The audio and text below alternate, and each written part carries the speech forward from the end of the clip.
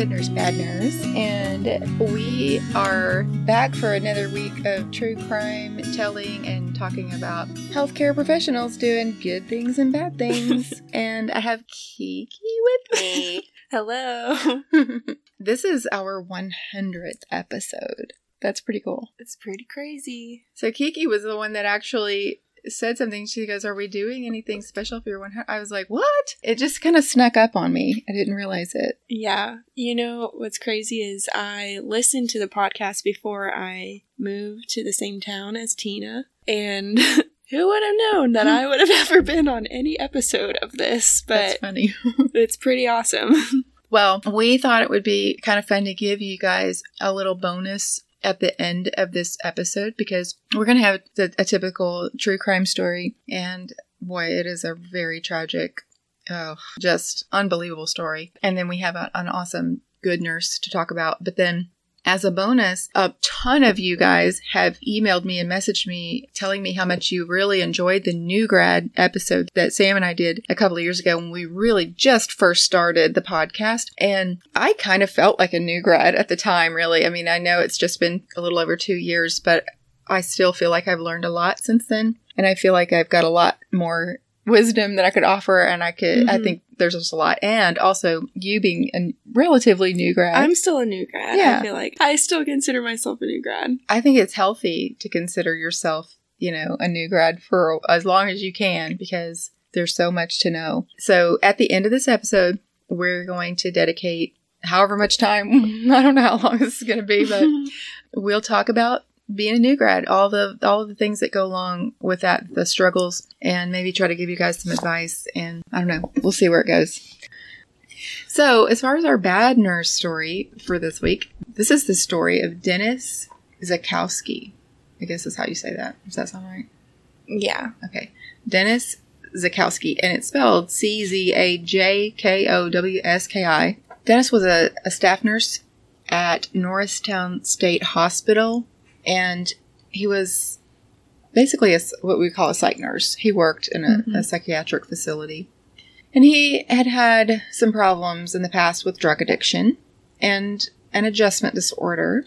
And the administration at this hospital where he worked, they knew about this. But they said, well, as long as you follow your treatment plan, do whatever you're supposed to do, that's okay. Mm-hmm. So after he went through the hiring process, Dennis's dad told one of the employees there at the hospital that Dennis was schizophrenic and paranoid, that there was a conspiracy against him. I mean, yeah. I think it's fair, though, that they hired him despite his past.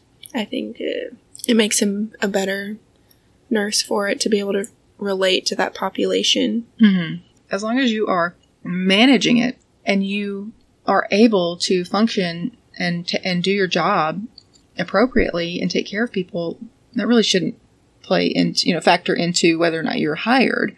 But Dennis was hard to work with. He would come across as apathetic. Sometimes his coworkers would say he would be very hostile toward the patients. His coworkers said that he was sometimes behaving as if he was the patient, and sometimes it was almost hard to determine the difference between him and the patient as far as his behavior. If you were just describing how he acted, you wouldn't be able to tell the difference. Have you ever worked with someone like that before, where you kind of thought, wow, this person's kind of out of control? Unfortunately, I have. Really? Yeah. That's scary. Yeah. I mean, it's really scary to think of working with someone like this. It's this unstable. So there were a few incidences of him yelling at patients in their face, being overly aggressive when restraining patients. I just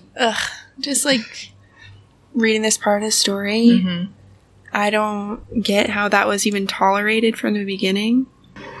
I don't think it's ever appropriate, because it's unprofessional and you're not going to get anywhere yelling at someone. Mm-hmm. You're never going to accomplish anything good by yelling at someone. Now, can I kind of understand, because we're all human, someone being in a situation where, for example, I have witnessed a nurse get upset and yell at a patient because that patient kind of swatted at them, hit them, basically. Mm-hmm. And so the nurse just reacted. Do not hit me, And that's fair. Yeah. I mean, I'm not going to say that that's appropriate. It's not. It isn't appropriate. It isn't professional, but it's understandable that it happens. It doesn't mean that it's right to do. It means that you can understand it, and then it's time to like reflect, like on your way home, kind of think about it. Well, most people that are not in that situation, that don't understand it, may say something like, why would you do that? It's not their fault that they're like that. They can't help it. You put yourself in NCLEX's world, in the perfect world, and the right thing to do is to not yell, obviously. No one can understand this unless you're in the situation. I remember when I was working in the behavioral health unit, when I was in nursing school, I wasn't a nurse yet. And I remember seeing some things that really scared me because those patients were unpredictable and they were scary. I didn't know if they were going to try to hit me, I would be afraid to go and get their blood pressure or do whatever I needed to, their temperature, do what I needed to do as a CNA. I was afraid because they're strong. Yeah. It's scary. So I can understand kind of being in that situation and just all of a sudden like yelling, not at all justifying the actions, of course. It's not ever right to yell at a patient. It's just trying to understand it, trying to understand it. Because if you understand it and you talk about it and everybody admits that, yes, this is something that happens from time to time, maybe we can change it. Maybe we can all learn better coping mechanisms for ourselves, like what can I do so that I don't do this again, So that was where Dennis was, and his coworkers definitely recognized this was happening a lot for him, more so than normal, not just the typical, outburst from stress, but it was just getting out of hand. Carol was his nurse manager, and then Maria worked in nursing administration. So this is Carol and Maria. These two people are going to be obviously very key in this story. And the three of them would have to meet together a lot for different issues because they were having so many problems with him at work. And Dennis actually liked Maria because she was very patient and very kind towards him. And other people would keep a distance. This is really scary to me because she was trying to do the quote right thing. Right. She was trying to say, I know everyone else is afraid of him. I'm going to try to show him kindness. Mm-hmm. And that's the kind of person she was. That's just who she was in her life. And it actually ended up causing him to sort of fixate on her when things began to go south. So he started working there at the hospital in August of 1997. And in April of 1998, his behavior that, everyone knew was difficult to work with. But those things that made him difficult to work with started escalating. And Maria, his boss, in administration, was receiving more and more reports about him and his hostility towards his coworkers and patients. And she was starting to feel like he was a big liability to the hospital to have as an employee. However, she was still nice to him. She still wanted to help him. I mean, she just sounds like a truly wonderful person. Like a gem. Yeah. Well, and really the kind of person you want in psych, right? Absolutely, yeah. Understanding, yeah.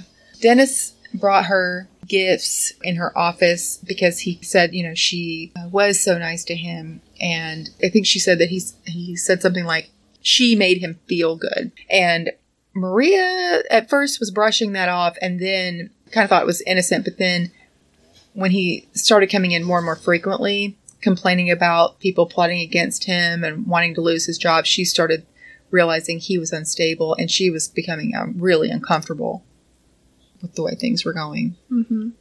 So in September 1998, his behavior towards Maria was changing and he wasn't nice to her anymore. He was paranoid. He would say she was plotting a way for him to lose his job. There were multiple reports made about this, but nothing was really done. And this is what's really sad to me because clearly there were a lot of people that were worried about him and worried about his behavior. And it just seemed like it just kept getting swept under the rug and no one wanted to deal with it. His coworkers suspected he was using drugs because of his erratic and unpredictable behavior. And eventually he actually got arrested for possession of heroin. In November 1998, he took a leave of absence and he wasn't permitted on the hospital grounds without an appointment. And actually, everyone was really relieved that he wasn't there because it just, he just caused so much stress and people were so worried. Mm-hmm. So one night when Maria stayed late at work, Dennis, I can't imagine this. This is horrifying to me. Mm-hmm. He showed up to work, scared her to death.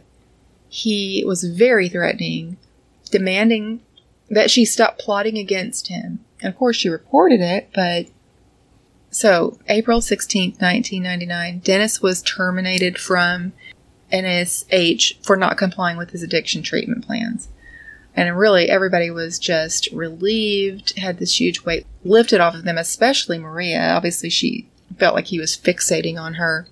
So here we are. He's been kind of let go, right? Because he wasn't in compliance, and everybody is thinking, oh, no more worries, right? He's gone. Security is aware that this man is not allowed, should not be allowed on the property. But somehow, the following events unfolded. So June 16th, 1999. Started as a great day for Maria. She remembers driving to work, and she remembers the sun and the radio on, and just, she said it was just the most beautiful day. And I can imagine, after the events that took place later, how every single moment of that day probably just really stuck out in her mind. Yeah. So it was also Carol, we talked about earlier Carol, the nurse manager.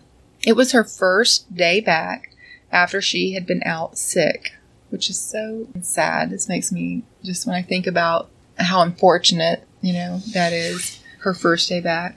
Yeah. At 10:45 a.m., Dennis and a bail bondsman that I guess he had asked to come with him showed up unexpectedly in Maria's office. They came there apparently to serve papers. Yeah, he wanted an investigation for why they fired him or... So Carol was there, and they were there kind of catching up since Carol had been out for a while. They were shocked to see Dennis standing there. And even though security saw the two men coming onto the property, no one warned Maria that he was even there, even though, of course, they knew that she was fearful of him. So after Dennis served Maria the papers demanding an investigation for his termination, he let the bail bondsman leave. Then he pulled a gun out. And he fired a shot into the roof. Can you imagine how?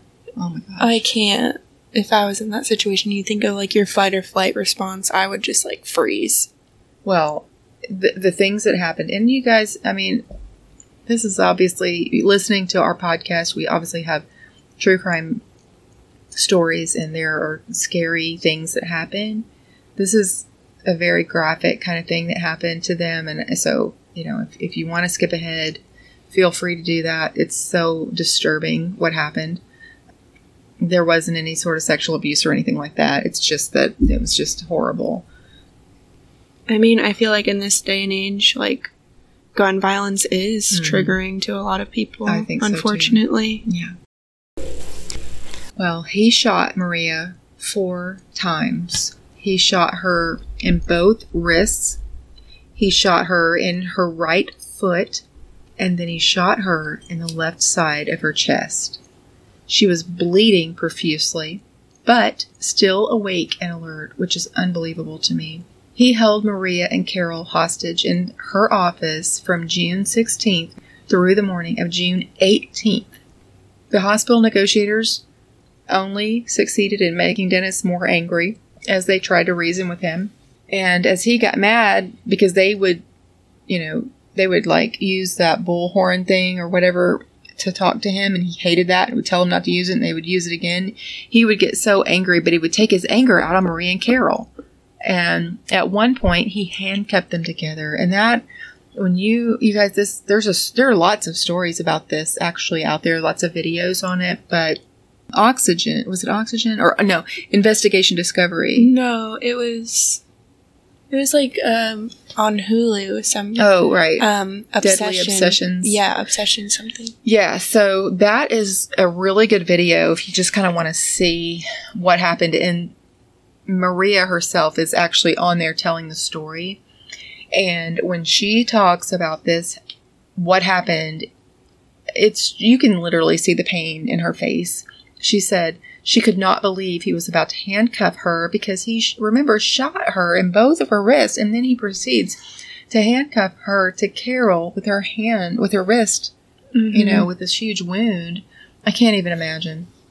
By the second day, they knew that Dennis had to be starving. So, in an effort to get him out of the office and take him down, they put food outside in the hall. Dennis then decided he would use Carol and Maria as shields when he went to grab the food, so the SWAT team couldn't do anything. Maria said that she remembered when he was walking outside with them as a shield, she remembered thinking that she knew, she could feel the police, like the SWAT team, like behind the pillars. She knew they were there. Mm-hmm. And she said, I remember thinking, just do something. I don't care what it is. Just do something. Take him down. I know. I can't imagine being in that position and like having so much hope when you actually leave that office and then just being pulled back into the same room in the same exact situation. I know. And I know that the police were wanting to do everything that they could to obviously save Maria and Carol's life, and they were trying. So Maria was still alert, bleeding, in excruciating pain, obviously. Carol understands how serious Maria's injuries are, understanding that she had been shot 4 times, one of which is in the chest. So she begins to beg Dennis for him to let Maria go. And Maria is like, I could not believe that she was so selfless to do this. Like, she literally was begging him, please let Maria go. She's hurt. Let them take her. None of the hospital negotiators could reason with him. They told him that his family was outside. That made everything worse, telling him that his family was out there. And then finally, on June 18th, 1999, at 8:30, police broke in. They broke into the window of the office and immediately threw a flashbang detonation device into the room to divert Dennis's attention. And then they subdued him and removed the badly wounded Maria to safety. But, unfortunately, before police took Dennis down, he shot Maria 2 more times and shot and killed Carol, which is just, oh my gosh, it's just so horrible to think about. Maria was shot 6 times. This woman... That's insane to me, because Carol was shot, once and died, and then Maria was shot 6 times. Yeah. He shot and killed Carol. Maria was shot 6 times. It was not her time to go. Maria had more things to do, and I feel like Maria's purpose was to go out there and tell the story to help people understand that this is what mental illness can do. This is why we need to get help for people who are struggling with mental illness. This is why we don't need to just act like mental illness is not an important thing to take care of in our country. Mm-hmm. So in 2002, Dennis was charged with first-degree murder and attempted murder. He went to prison for life. Maria made a full recovery. And in 2004, she went back to work as a nurse instructor. She devotes her teaching career to Carol. And so sweet. That's the sweetest thing. Yeah. Could you imagine having her as your nursing instructor and hearing that story? I would love it. And she obviously comes from a place of compassion and empathy, and she's obviously passionate about teaching her students and sharing her story and honoring Carol. And oh my gosh, the story is it's so tragic. And yet Maria is such a strong person and such a wonderful person to have done, to have handled it the way that she did. Carol was a wonderful person to have handled it the ways that she did. Mm-hmm. Crazy. I mean, unbelievable that she would beg her captor to take the other person because she was injured. Yeah, I think it's great that she is an instructor, because students need someone that's super passionate about psych, because I feel like the few people that do go into psych, at least the nursing class I graduated with, they're 100% devoted to it. I don't know, you just really need that one person to fire up the individuals that are going to go and make a difference. I agree. I completely agree. But make no mistake, just because you choose to go into other areas that's not psychiatric in nature, Like, maybe you want to work at the ED, maybe you work critical care, maybe you want to work... Every patient is a psych patient at the end of the day. It's true. Every patient is a psych patient. That's what you have to understand. If you are a nurse, you're going to be a psych nurse, no matter where you're working. Be prepared to help people in this capacity. Well, we can talk about our good nurse story. So I found this nurse. This nurse was born in 1890. I love it. She was born February 27th. Her name is Mabel Keaton Staupers, Staupers. And she was a pioneer in the American nursing profession. She became an advocate for racial equality in the nursing profession. She successfully paved the way for African Americans to be accepted in the U.S. military, as well as other educational, institutional, and organizational structures. So the thing is, back in this, during this time in 1945, she became the executive secretary of the National Association of Colored Graduate Nurses. And she wrote that Negro nurses recognize that service to their country is a responsibility of citizenship. And I love that, because what she's saying is we want to be included because we want to be able to be responsible as citizens of the United States of America. We want to be, all we want to do is be good citizens. Can you please just let us serve in the military? So in 1945, the military had a strict 56 black nurse quota to enter the service, and it enforced segregated practices for those who were already in the service. Now, this absolutely outraged Miss Staupers. And what I love about her is, I'm outraged by a lot of things. Sometimes I read about things and I'm just like, oh, I get so mad. You see things in the news, you see things scrolling through social media, and you see things that are happening. You see videos of horrible, atrocious things that are going on. And you're just like, how can this happen? And I'm just outraged by it. Well, Miss Staupers decided to do something about it. She was one of these people she wasn't just outraged. She actually did something. She attacked the hypocrisy of the Surgeon General. Norman Kirk, at the time, was the Surgeon General. And his plan was to draft white women as nurses instead of qualified black nurses to meet the shortage of nurses in the military. So, in 1945, the U.S. Army opened its Armed Forces Nurses Corps to all applicants, regardless of race. So, in 1948, the American Nursing Association followed suit and allowed African American nurses to become members. It's really, really difficult for me to imagine a United States of America where there is an entire group of people that just because of the color of their skin, they're not allowed to be in this, this group, American Nurses Association. Why? It's unbelievable. It is. And it's crazy that it wasn't even that long ago. No, it wasn't that long ago. That's insane to me. How? How could we be... That feels like policies that are just barbaric. Mm-hmm. That you would be like, oh no, your skin has this much melanin in it, then you're not allowed. It's so silly. And yet this is what was going on. And this woman, Miss Staupers, had the courage to step up and do something about it, and she literally made a difference.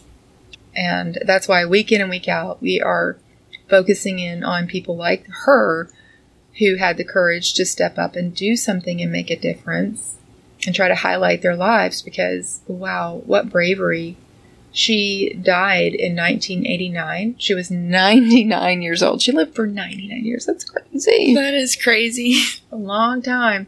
She died November 29th, 1989, at the age of 99 in Washington, D.C. She was born in Barbados, so she wasn't born in America. Her family immigrated here when she was little. She was like 11 years old. And they immigrated here, and then she became a national citizen.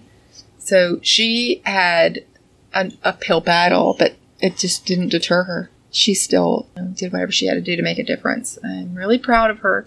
She, once again, makes me so proud to be a nurse, and I love reading these stories week in and week out about these people who are so brave.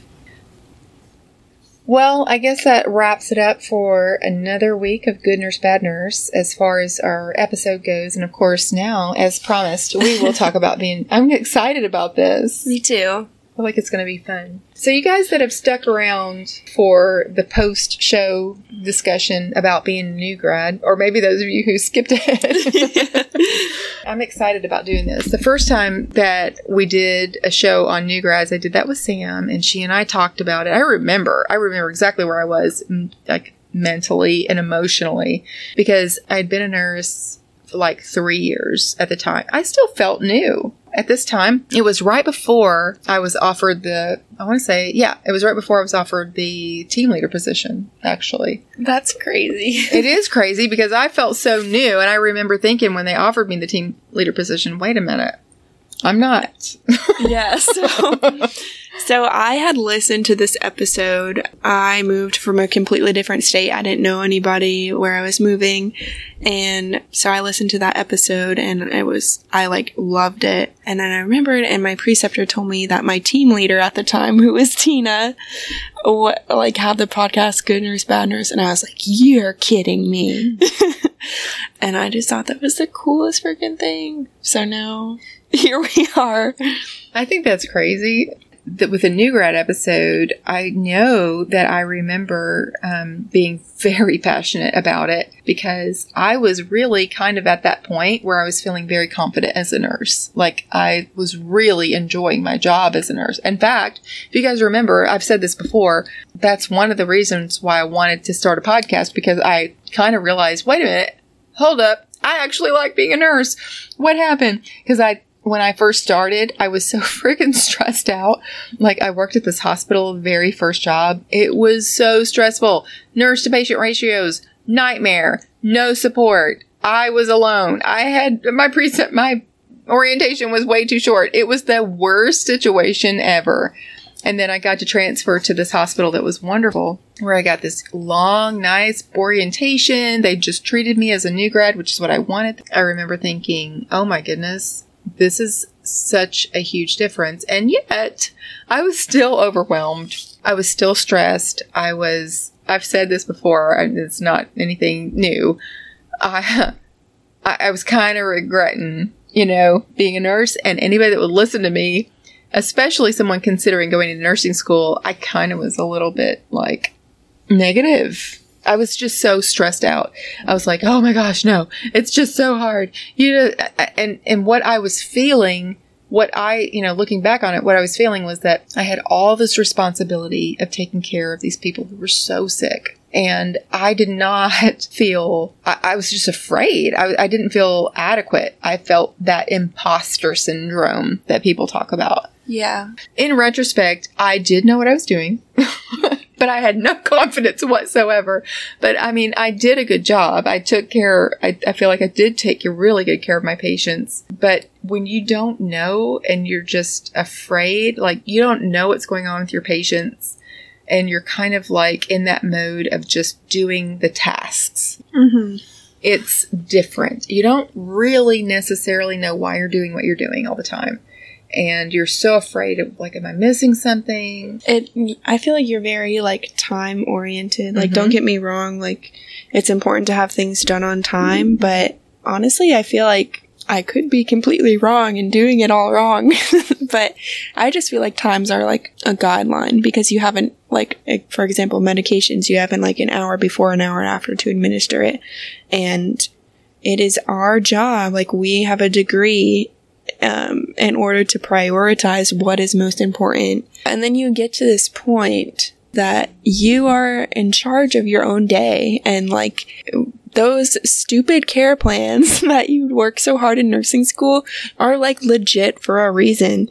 You need to go in and assess your patient. They may have come in for one reason, but when they're there for 30 days, there may be something else that is now the new priority, and you're assessing it as a nurse, the qualified professional that you are for that day. And sometimes meds don't get passed on time because you have to spend some time educating somebody, but that is the greater priority at the time. And I think once I realized that, I really loved the autonomy that I had as an RN. Yes, but you don't appreciate it at first. Yeah, at first it's super like overwhelming and you're like, how does anyone expect me to do my job right? Blah, blah, blah. Mm-hmm.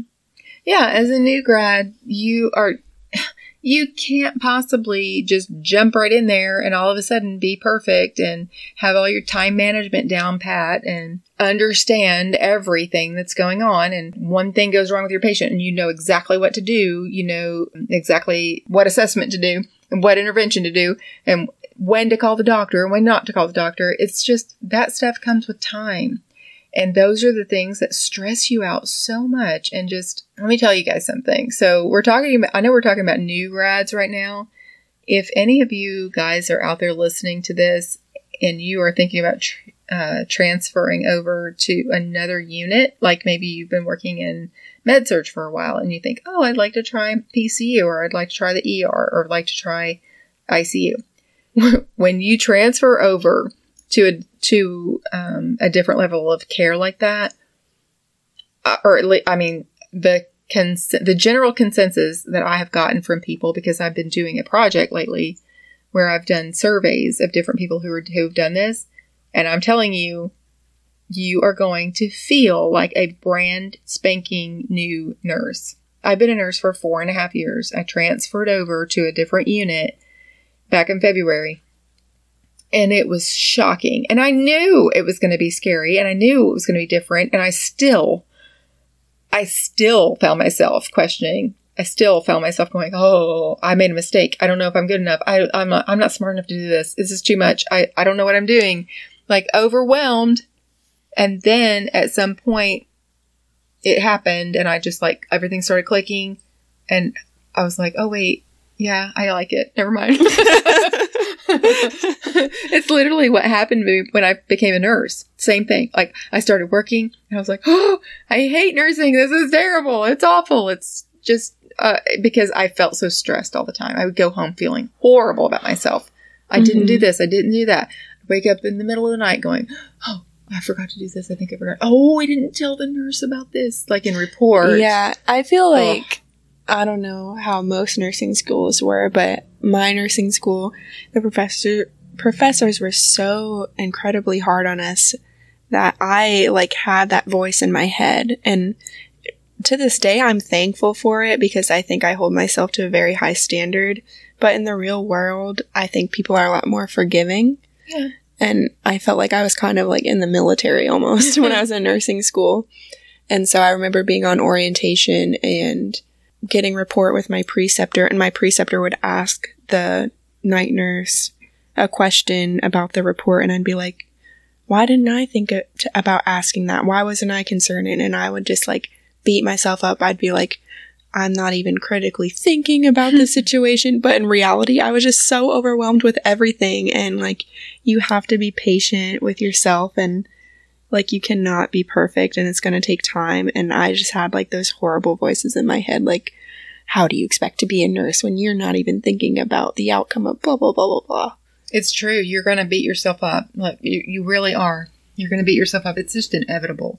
And it doesn't even matter. I knew that this was going to be a problem when I transferred over to a different unit, and still I just struggled with it. When you are a new grad and you haven't even had that opportunity, like, even if you listen to this and you think, okay, I know that Tina struggled with it. I know that Kiki struggled with it. So it's okay. You're still going to doubt yourself. You're still going to wonder. But please stick it out. Don't jump ship too soon, because if you give yourself some time, most likely you're going to at some point look up and look around and just be like, wait a minute. All of a sudden, I'm not the person that's going to other people with questions. I'm the person other people are asking me questions. Yeah, and you just have like this incredible day where you've done all the tasks that you've once feared, and you've done it like by yourself, and you're just like, I'm doing the damn thing. And it's just an amazing feeling. It is an amazing feeling. And it takes time. It does. It takes time. Please, you guys, any nurse.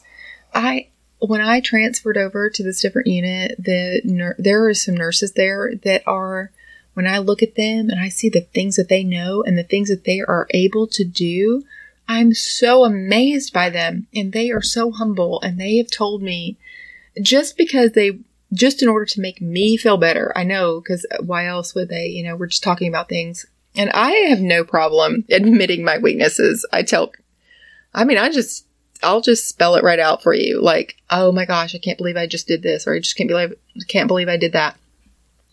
And these nurses who I look up to just so much, and who I think, oh my goodness, I'm not anywhere near them. I hope they don't see how inadequate I am. These nurses will literally look at me and tell me like a mistake that they made, or a time when they felt so inadequate, or that they feel inferior, you know, because they make a mistake and someone calls them on it. And I literally had one of the nurses on the floor who I look up to so much, because I feel like she knows everything.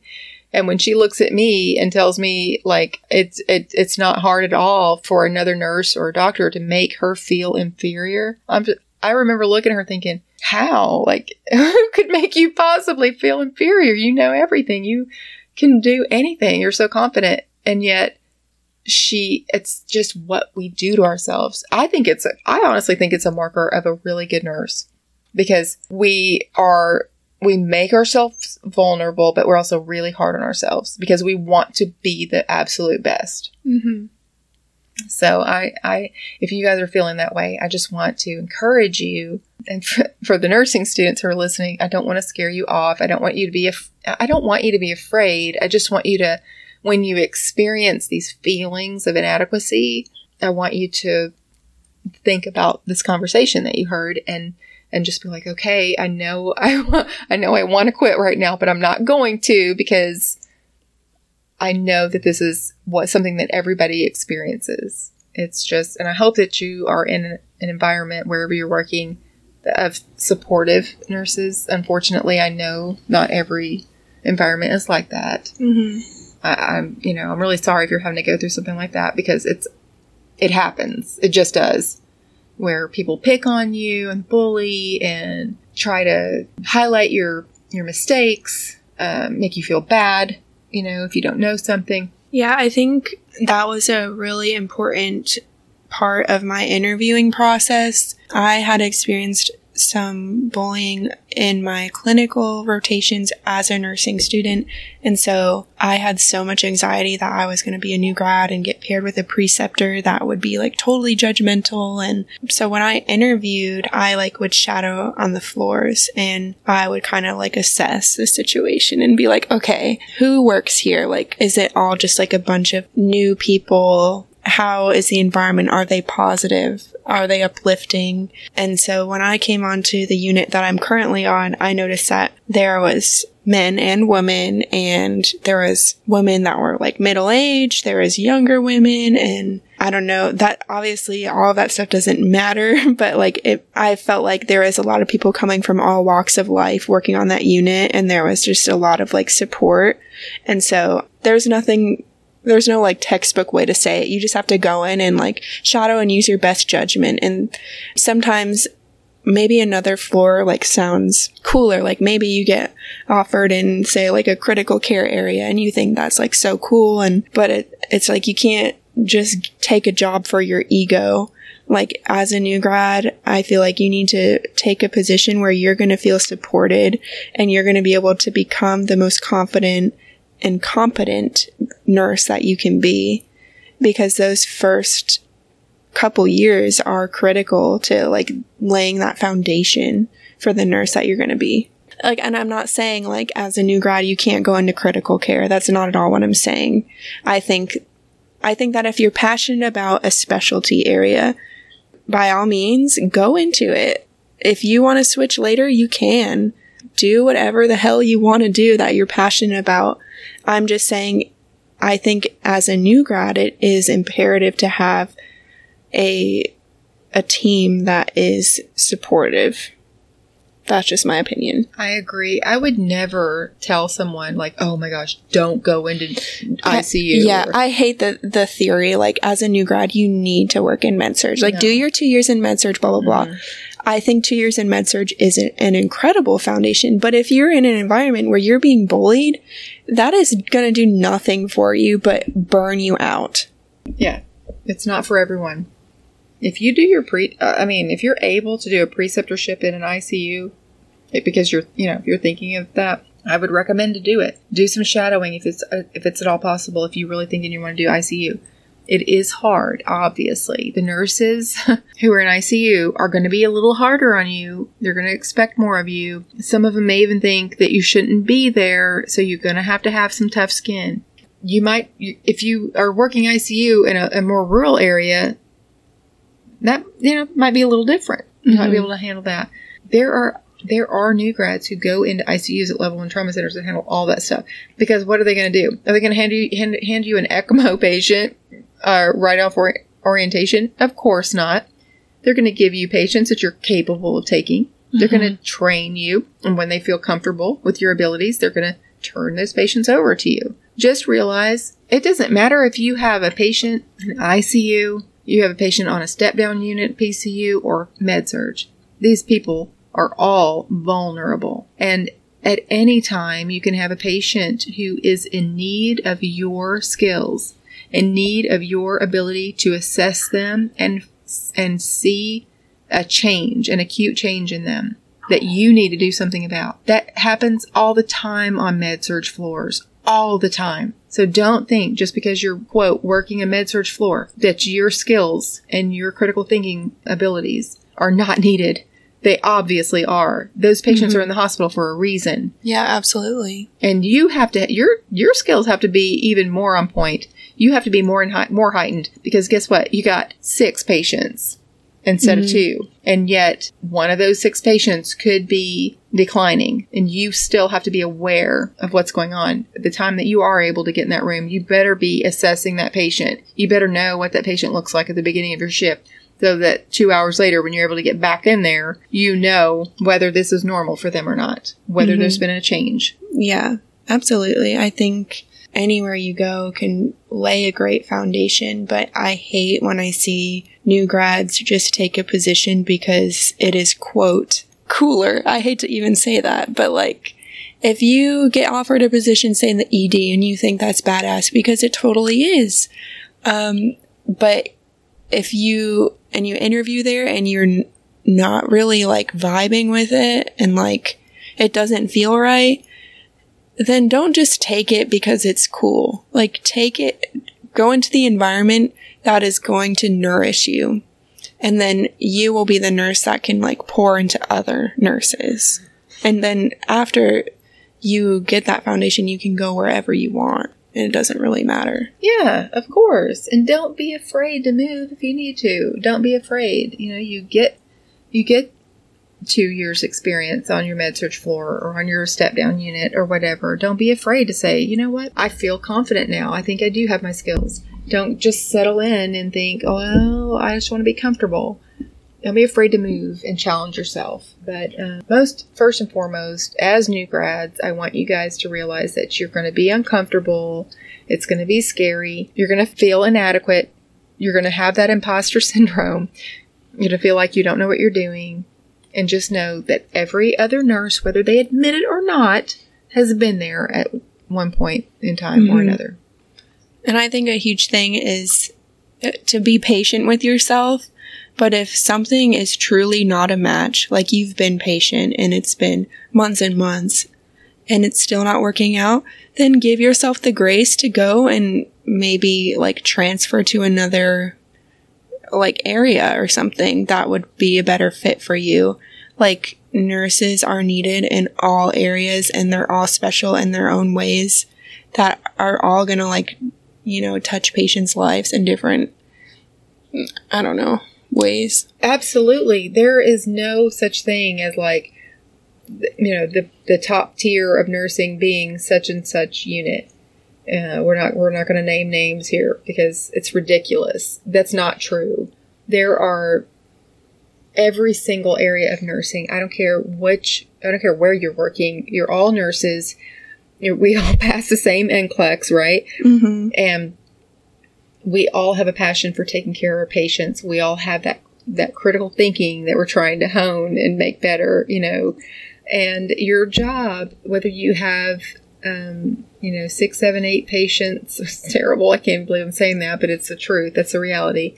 On a med-surg floor, whether you have 3 or 4 patients on a PCU, or whether you have 1 to 2 or 3 patients on an ICU, it doesn't matter. We all have our role, and we're all very, very important. And you have to take your job so seriously. Mm-hmm. Yeah, it's new grad time is just so exciting because it's discovering your strengths and weaknesses as a nurse. And, are you like a patient individual that likes to, really love on their patients? Do you like to educate your patients? Do you like the high action, like trauma situations, like life-saving situations? It's a time of like self-discovery, I think, like as a professional, and it's okay to take your time figuring it out, and one isn't better than the other. I feel like, Tina now, she's like so cool, CVICU nurse. They have their stereotype, like life-saving. They know like all their hemodynamics, blah, blah, blah. But it's like, okay, but I maybe like as a nurse on like a med-surg floor, I'm just as important because I can sit down and I love educating my patients and taking the time with them. Whereas a different personality on another floor like doesn't even want to deal with it. You know what I mean? Well, yeah. And here's the thing, that nurse, that med-surg nurse who does take that extra couple of minutes to talk to that patient about being a CHF patient, about their fluid restriction, talking about the different zones, the heart zones for a CHF patient, and explaining things to them. Like, when you go home, this is what you need to do. This is what you need to be thinking of.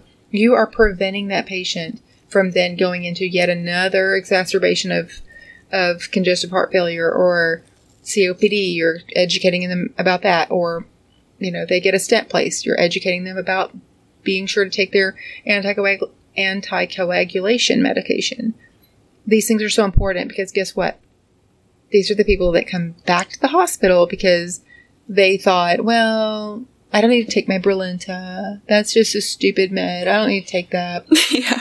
And then has a history of an MI. I don't need to take my aspirin. It's only a couple of weeks. Has another MI. Right. And it's like messed up that we laugh, but it's just like, it is just truly like a lack of education and understanding. It's so important. Also, if you are a med-surg nurse, if you do have those, 6, 7, 8 patients, those people are in the hospital. We all know that those people have the ability, there is a risk that things are going to go south for them. It's so important that you, at the beginning of their shift, do your assessment. Know what your patient looks like. Understand that I might not be back in this room for a couple of hours, so I better get my assessment done first thing. You need to know what that patient looks like. What do their lungs sound like? What do their bowel sounds sound like? Do they have edema? Do they have pulses? Count their freaking respirations. Yes, absolutely count their respiration. It's not funny. At least, like, I see so many memes and I'm over it. Okay, count your respirations, at least in the morning, at least in the afternoon. Just do it. And if you're assessing their respirations, you'll notice if there is a change. Mm-hmm. And that is the first thing that is going to change when there's something going wrong with your patient. Please don't poo-poo this. Please don't poo-poo this. I mean, the thing is, we work on a PCU. Well, I don't now, but I still feel like I do. I never want to say I don't work there for some reason. I don't ever, like, my natural tendency is to say I still work there. It's so weird when I talk. I don't want to admit that I don't still work. I'm in denial. But the patients that are on PCU they're kind of respiratory in nature, usually. Yeah, I guess that's why I'm so honed on it. We definitely understand the importance of counting respirations, keeping an eye on that, recognizing the difference between someone who's breathing 16 times a minute versus 24. And you see it immediately. You know them. You walk in the room, you can tell someone who's breathing 16 times a minute versus 24, and like, whoa, this person was not breathing this fast. Mm-hmm. And you understand that that's something to be concerned about. You don't just ignore that. You let someone know. Yeah, or even that slow. Right, or that slow. Either way. Respirations are very important. They're not something to laugh at and make fun of and joke around about. We don't really count them. Yes, you do. You can count respirations for like 15 seconds and multiply by 4. Yeah, if they're regular, just count it for 15 seconds. Yeah, absolutely. And like sometimes it's awkward. I like to sneak into the room and catch my patient when they're sleeping, and that'll usually be the first thing I do. And it is like, it's so weird. I'm just staring at them, like watching their chest rising and falling. But I get like that baseline, and then I'm like, okay. And if something is different, like I make like a mental note. I know what I saw at first. And so, I don't know. That's just super important. Oh, it is important, you guys. I'm getting ready to do a talk at some point, about a month, for the Georgia Student Nurse Association. And I'm going to be talking about assessment. I'm going to be using some real life stories of things that have happened where patients were kind of just there being monitored. Everything was supposed to be normal. And then all of a sudden, something went wrong, and the nurse not using his or her assessment skills because they just assumed this was just status quo. This is the typical, everybody's fine. It's not a big deal. And something bad happened. And we're going to be talking about that because I really want you guys to know how important it is to do your assessment at the beginning of your shift and keep assessing that patient. Every time you walk in the room, you're assessing your patient. You're assessing their mental status. You're looking at see if they're swelling. Yeah, like as a bedside nurse in a hospital, that is the most important job we have.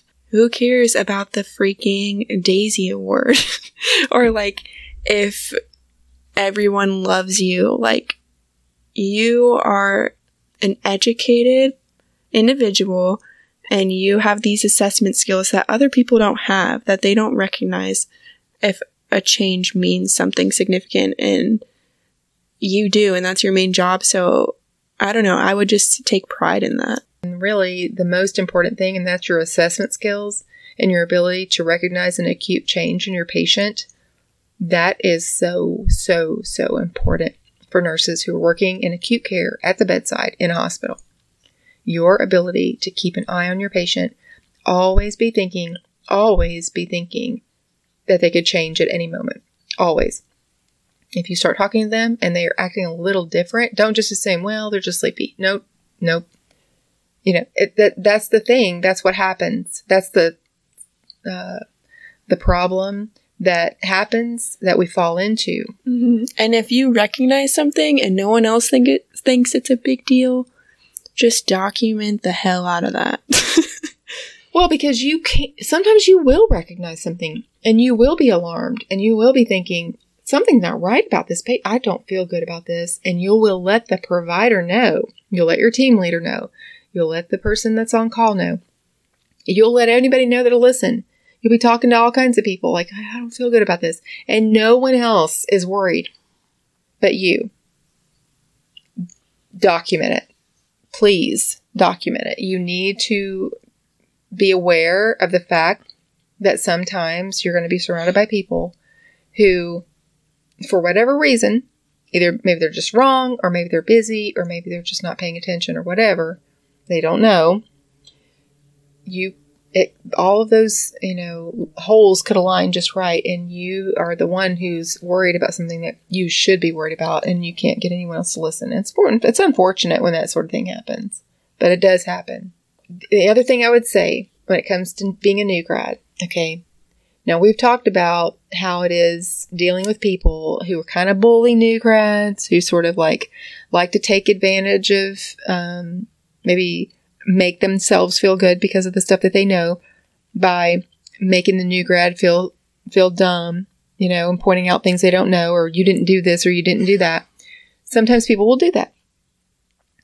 On the flip side of that, there are some new grads out there who maybe have a tendency to be a little bit of a know-it-all and maybe question everything their preceptor tries to tell them. And at some point, the preceptor's sitting there rolling their eyes like, oh my goodness, this person is ridiculous, because you are, and as a new grad, you're kind of still in NCLEX world, and it's just really difficult to come out of NCLEX world for some people. And you still want to be in the zone of, wait, we're supposed to do it this way. We're supposed to do it that way.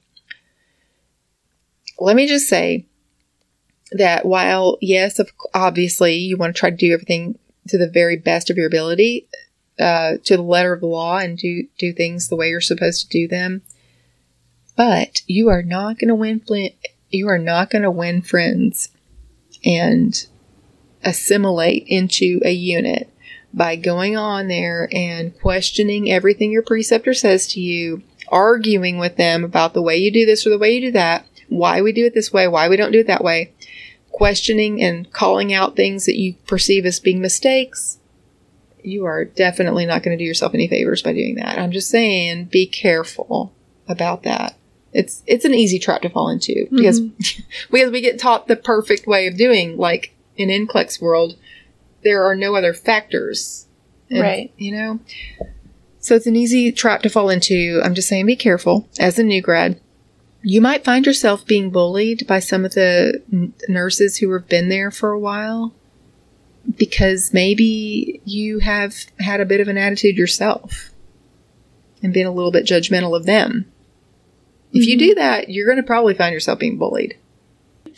I mean, it's still not okay to be bullied, but hopefully there's somebody there to support you and educate you and love you through whatever it is that you do. Well, hopefully, one thing that I've always said to people, my very first preceptor that I had while I was in clinicals and I was doing my preceptorship, nursing school, but right before I graduated, one of the very first things that she said to me was, I know that while you're following me, you're going to have a tendency to be judgmental because I was judgmental as a nursing student because you're learning everything the way things are supposed to be.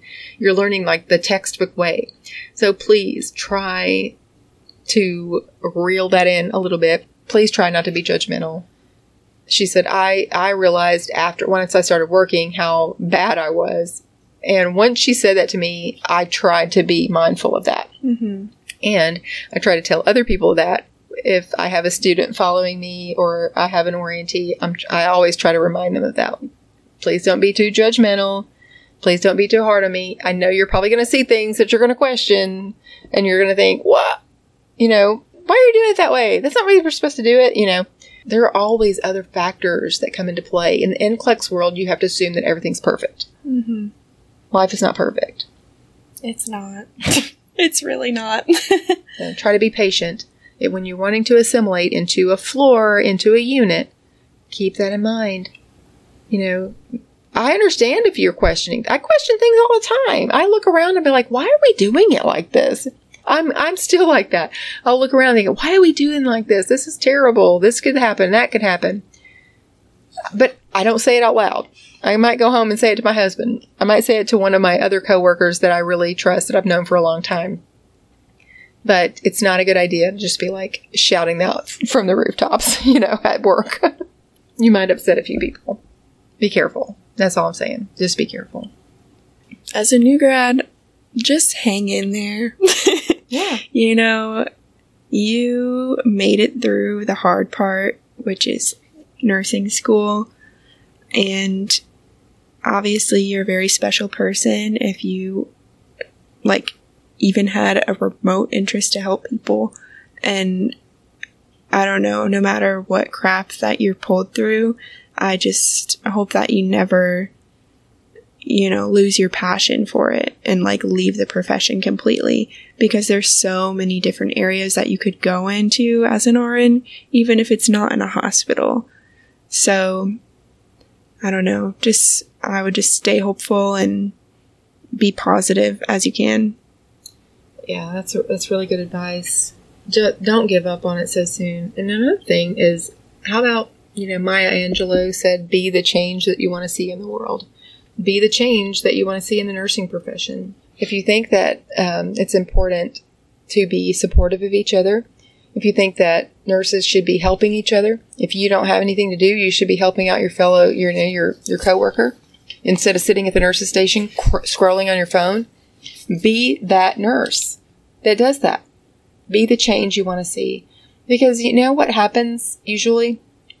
If one person can make a huge difference on a unit, you start being the person who looks at your neighbor and says, what can I do for you? No, seriously. What can I do for you? You look like you've got a lot going on. Your team looks like it's pretty heavy. Is there something I can do? Like, be serious about it. Actually legitimately offer to do something. And just almost insist. Like, do you have an antibiotic you need me to hang? You got a med you need me to pass? What can I do literally to help you? And let them feel like it's okay to give you something to do. And you're not going to then judge them over that. When you really start doing that, then that person, those people that you're helping, then they're going to realize, wow, that was really nice. And then when they don't have anything to do, they're maybe going to look at their neighbor and offer to help them. Mm-hmm. And then the domino effect. It'll just keep happening. And before you know it's a beautiful thing. You have a unit that is beautifully run with wonderful people. Hello, the unit that I left not too long ago. That's exactly the way that unit runs and functions. And I love the people there so much because everybody just looks around and it's like, okay, I'm kind of caught up right now. Who can I help? And I love them so much for that. It's just such a supportive and wonderful unit. And actually, the unit that I'm on right now is like that too. And I'm so thankful. So incredibly thankful. Be that nurse. That's what you need to be. Be the change you want to see in this world. Mm-hmm. Well, I guess that's all for another week. Thank you guys for listening to our 100th episode of Good Nurse, Bad Nurse. And thank you, Tina, for having me. Thank you for coming, Kiki. This was so much fun. What a special episode. I feel like this was really nice. It's good to get to kind of hash this all out again. Yeah. It's good. I hope that you guys enjoyed it. I hope you got something from it. If you did, send me an email. I would love to hear from you. I would love to hear your story, if it impacted you in any way, or if it helped you in any way. If you have a story, a personal experience at all, please send me an email at tina@goodnursebadnurse.com. You can also follow us on Instagram. Please do, at Good Nurse Bad Nurse on Instagram, or GNB Podcast on Twitter and Facebook. And also, I just want to remind you that even if you're a bad girl or a bad boy, be a good nurse. Be a good nurse. Yes.